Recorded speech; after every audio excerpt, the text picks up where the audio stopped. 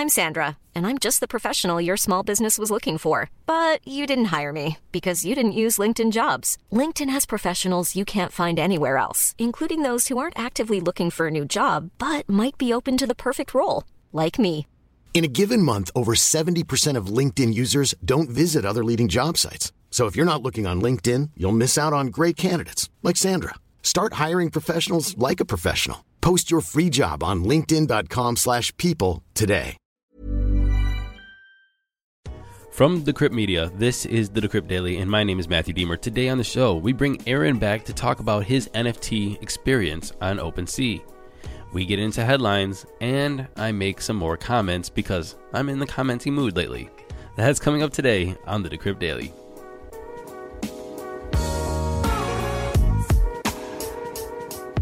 What's up, everybody? Welcome to the show. Today is Thursday, May 6, 2021. I got a couple emails that I wanted to reply to. First one is a comment on how fast I speak. This person wrote an email and gave a suggestion to the listeners and said, hey, Google Player, just turn it down to 0.8 speed or 80% of the speed and it will be just fine. So I think that Spotify also, you can make it slower as well. So I apologize if I speak too quickly. I mentioned this before on the show before, that if I don't say it as soon as I think it, I will forget it. Damn ADD, but I need to get this, whatever's on my brain, out there as soon as possible. Other one is I'm going to try to make this show quick as possible because I got to go and shave my face and cut my hair and get ready for the Ethereal conference. Yes, Ethereal by Decrypt. And Decrypt's going to be hosting and moderating this year's digital Ethereal conference. I'm going on at 1:30 today, talking to Solana, and I need to get myself pretty for the show. If you didn't register for Ethereal, it is free as far as I know. Go on, register for Ethereal. Watch some of the biggest names in the crypto space talk about the crypto space. And watch people like myself go on there and ask questions to those people. Anyway, let's get into those crypto prices so I can go shave my face. Here comes the money. Here we go. Money talk. And I'm recording this at 10:30 Eastern Standard Time. Bitcoin is sitting at $57,280, up 2.4% in 24. Ethereum's at $3,490, up 5.5%. Binance Coin, $642.75, down 0.75%.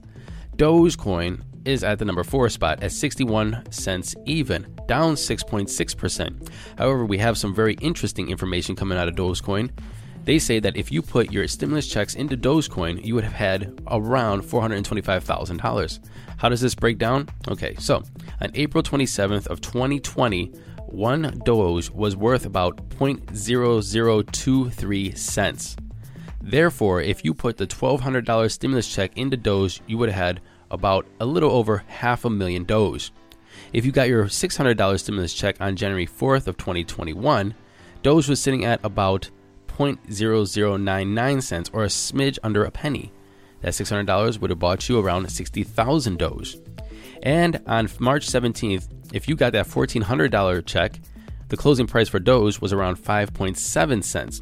Therefore, that $1,400 would have got you 25,000 Doge. Add that all up, today's prices, you would have had about $425,000 worth of Doge. Well, hindsight is 2020, and the crypto market is absolutely nuts. So don't kick yourself over this. Everybody has stories like this. We should have, we would have, we could have, but we didn't. Let's just make sure you're healthy, and let's not miss opportunities in the future. And XRP is sitting at number 5 at $1.71, up 10.3% from yesterday. Rounding off the top 10, we have Tether, Cardano, Polkadot, Bitcoin Cash going up to number 9, and Litecoin at number 10. Uniswap is getting kicked out of the top 10. Total market cap for all cryptocurrency, we're at $2.38 trillion. BTC dominance dropping to 44.8%. In our main story today, we're bringing back on Aaron. I don't know if you remember, a couple months back, Aaron lost his NFTs. He tried to buy NFTs on Opensea, and they just disappeared. A lot of people emailed and said, hey, I had this similar experience. A lot of people were saying, I want to know what happened. Well, I'm going to give you the follow-up to this story. Here's Aaron. Here's the follow-up. Hi, thanks for having me. 100%. Hey, Aaron was on the show talking about his NFT debacle with OpenSea. Refresh us with the story and then give us a solution. I bought 2 NFTs and they disappeared. And I was told I was crazy. No way. That's on the blockchain. They can't disappear. And I said, look, shit didn't hit my wallet. I'm telling you, my ETH is gone, no NFT. And so I did some research and started emailing OpenSea's back and forth. You had me on the podcast. A lot of listeners emailed you. You forwarded me those emails, which some of them were very helpful. It helped me like make sure that I wasn't wrong, because somebody had sent some very good details on like that happened to them and whatever. And, you know, they thought that never mind, my mistake, I found it. So they thought that they had found it, which I don't know. I haven't seen theirs, but I used their method to look for my stuff. And it still wasn't there. Like, I think that, it wasn't there. Anyways, so I continued to email OpenSea's back and forth. Of course, you know, when you email somebody and you tell them that something's wrong, they like try to like. They gaslight you. Yeah. Yeah. And they like make it like, oh no, that's not the case. And like, let me see this. And it makes it real hard. But I had a preponderance of evidence that said, you guys have a problem. And I asked them for a refund, or I asked them for my NFT art, and they refunded me. So they refunded you what, like the dollar amount, or what, how did they refund you? They refunded me the exact ETH that I paid for. Oh, okay. So even with the ETH higher price now, they gave you that exact ETH. That's correct. Oh, I'm completely whole. That's amazing. How long did this whole process take? Oh man, probably 2 months. Okay. So from the problem with the NFT to making your complaint to getting your ETH back, it was a whole 2-month process. Yeah, roughly. Are you satisfied with that?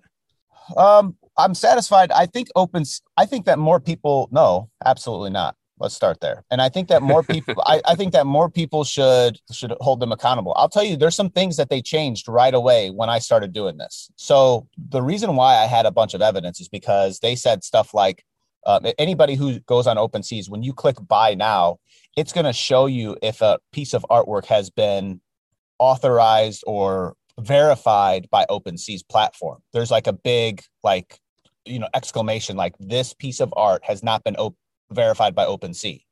And what they're saying is you authorize that you are risking, there's a risk that could be an issue with this transaction. And they didn't have that before when I was there. And you know what's funny is because they showed me that when I was emailing them back and forth. This was just one example. And they said, well, we have this. And I happened to had a screenshot of when I was buying it because I was lazy for tax purposes. And that exact pop-up wasn't there. It didn't exist when I bought it. And so here's the thing that viewers need to understand about OpenSeas.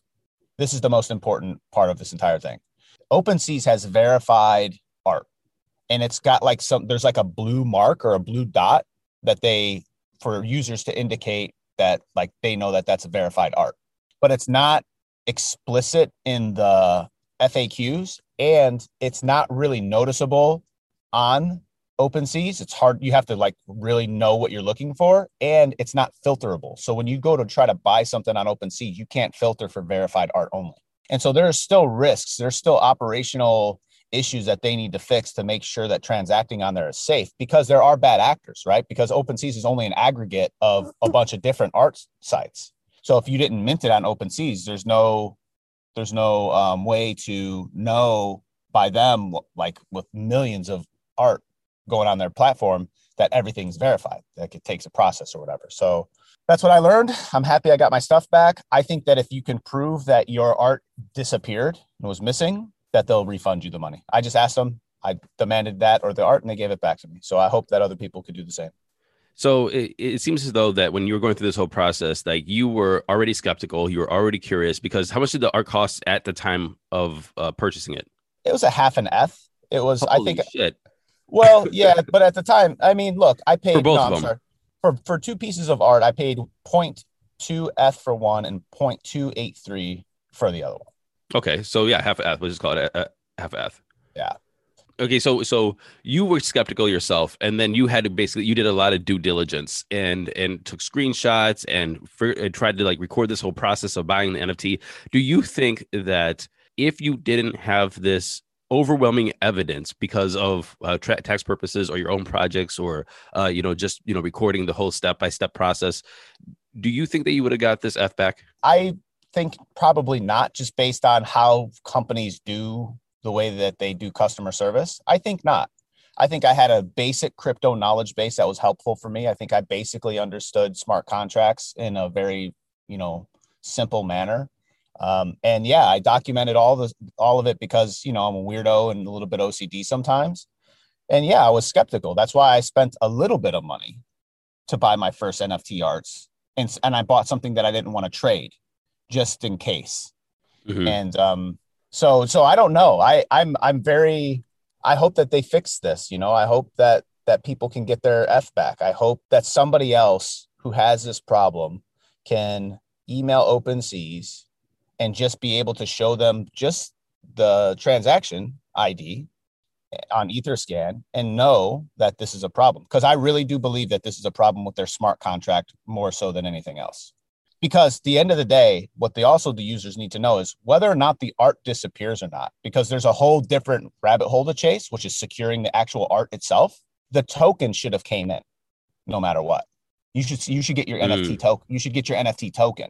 And I never got the NFT token. And I think what's happening is a lot of people, there must have been a certain period of time where tokens weren't coming back through the smart contract. And if you can prove that your token never came back through OpenSea smart contract, they don't have a choice but to give you your money back, in my opinion. Interesting. Because knowing smart contracts myself, and me and you both basically started in the game pretty similar time. It was almost we were gaslighting you in our group chat. We were like, that's right. There's like, no, man, come on. What are you talking about, man? You messed up. Yeah. It's a smart contract. How they spoof that? What's going on? So it looks like though there is a smart contract error or operational problems, and that OpenSea really needs to get together. But there are other NFT marketplaces coming out, including Binance is going to launch their own NFT marketplace. And, I think that they're probably going to do it pretty well. Aaron, before we let you go here, I just wanted to get your feedback on the current market. It's been a couple months since you were on the show before. Dogecoin has went to like 65 cents or something crazy. We have a lot of, this is definitely alt season. Bitcoin has been pretty flat. What do you think about the market right now as somebody who's been in the space and hodls a little bit of crypto and dabbles in the space? Have a little PTSD. I ain't gonna lie. I'm waiting for that bottom to drop and all my gains to be losses. And I'm waiting to hold that bag. That's the first. And the second is I'm just excited about the market. With that being said, this market is different than the 2017, 2018 market, 100% different. And I'm excited about it. Regarding Dogecoin, I refuse to buy it. I will never tell anybody to buy it, but I will say this about Dogecoin. The beauty of the crypto market is that it's free. And if millions and millions of people decide that Dogecoin is valuable, Dogecoin is valuable. Mm-hmm. And that's the thing. That's the beauty of the crypto space, is that it's not regulated. The value is in the community and what the community thinks something is worth. And so if the community thinks that Dogecoin is worth $1, God bless them. Aaron, thank you for coming on the show, filling us in on what happened with Opensea and your insights in the market. Thanks, man. Moving into today's headlines. Do you think you were going to skirt your taxes? Nope, you better think again, because the Federal Court of the Northern District of California has given a green light to the IRS to obtain identities of users who have traded digital assets on the exchange Kraken. This is called a John Doe summons. Pretty clever, actually, since they don't know who it is. It's a John Doe until they figure out who it is. But they're targeting people who made more than $20,000 of transactions between 2017 and 2020. David Hubbard, the acting Assistant Attorney General for the Justice Department's Tax Division, said this, in quote, "Gathering the information in the summons approved today is an important step to ensure cryptocurrency owners are following the tax laws. Those who transact with cryptocurrency must meet their tax obligations like any other taxpayer," end quote. The IRS Commissioner Chuck Reddy added to that, saying, end quote, "There is no excuse for taxpayers to continue to fail to report the income earned and taxes due from virtual currency transactions. This John Doe summons is part of our efforts to uncover those who've been trying to skirt reporting and avoid paying their fair share," end quote. Fact of the matter is, y'all, if you are trading in cryptocurrencies or transacting in cryptocurrencies, make sure you're paying your taxes. Very simple. Pay your taxes. You won't get an audit. Latin America's leading online marketplace, Mercado Libre, has added $7.8 million in Bitcoin to their balance sheet. This is according to an SEC filing published on May 5th. This purchase happened at some point in Q1 of 2021. However, we don't know exactly when, so we don't know how much they bought it for or how much they have. All we know is they have $7.8 million in Bitcoin. And finally, PayPal is killing it this year by reporting record profits in Q1 of 2021 and higher revenues. On Wednesday, the company announced Q1 revenues of $6.03 billion and an earning of $1.22 per share, which they thought was going to be $1.01 per share, basically blowing their predictions out of the water. To top that off, their total payment volume is skyrocketing as well. It went from $277 billion in Q4 of 2020 to $285 billion in Q1 of 2021. PayPal CEO Dan Schulman said this in a statement. Our strong first quarter results demonstrate sustained momentum in our business as the world shifts into a digital economy. He continued to say, both cryptocurrencies and central bank issued digital currencies can play a crucial role in shaping a more inclusive recovery and a more equitable financial system. Basically, he's bullish on digital, he's bullish on virtual currencies, and he's very bullish on making a more inclusive, more equitable financial system. And that's great for a company like PayPal to lead the way in this movement. Thank you for listening to this episode of the Decrypt Daily. My name is Matthew Deemer. Don't forget to go to Apple Podcasts. Like, subscribe, share, and leave us a comment. And also, tomorrow is listener questions. So if you do have a question for me or the editorial staff, send it to matthewaaron@decrypt.co. And until tomorrow, happy hodling. Oh, and if you are on the Ethereal conference, I'll see you at 1:30.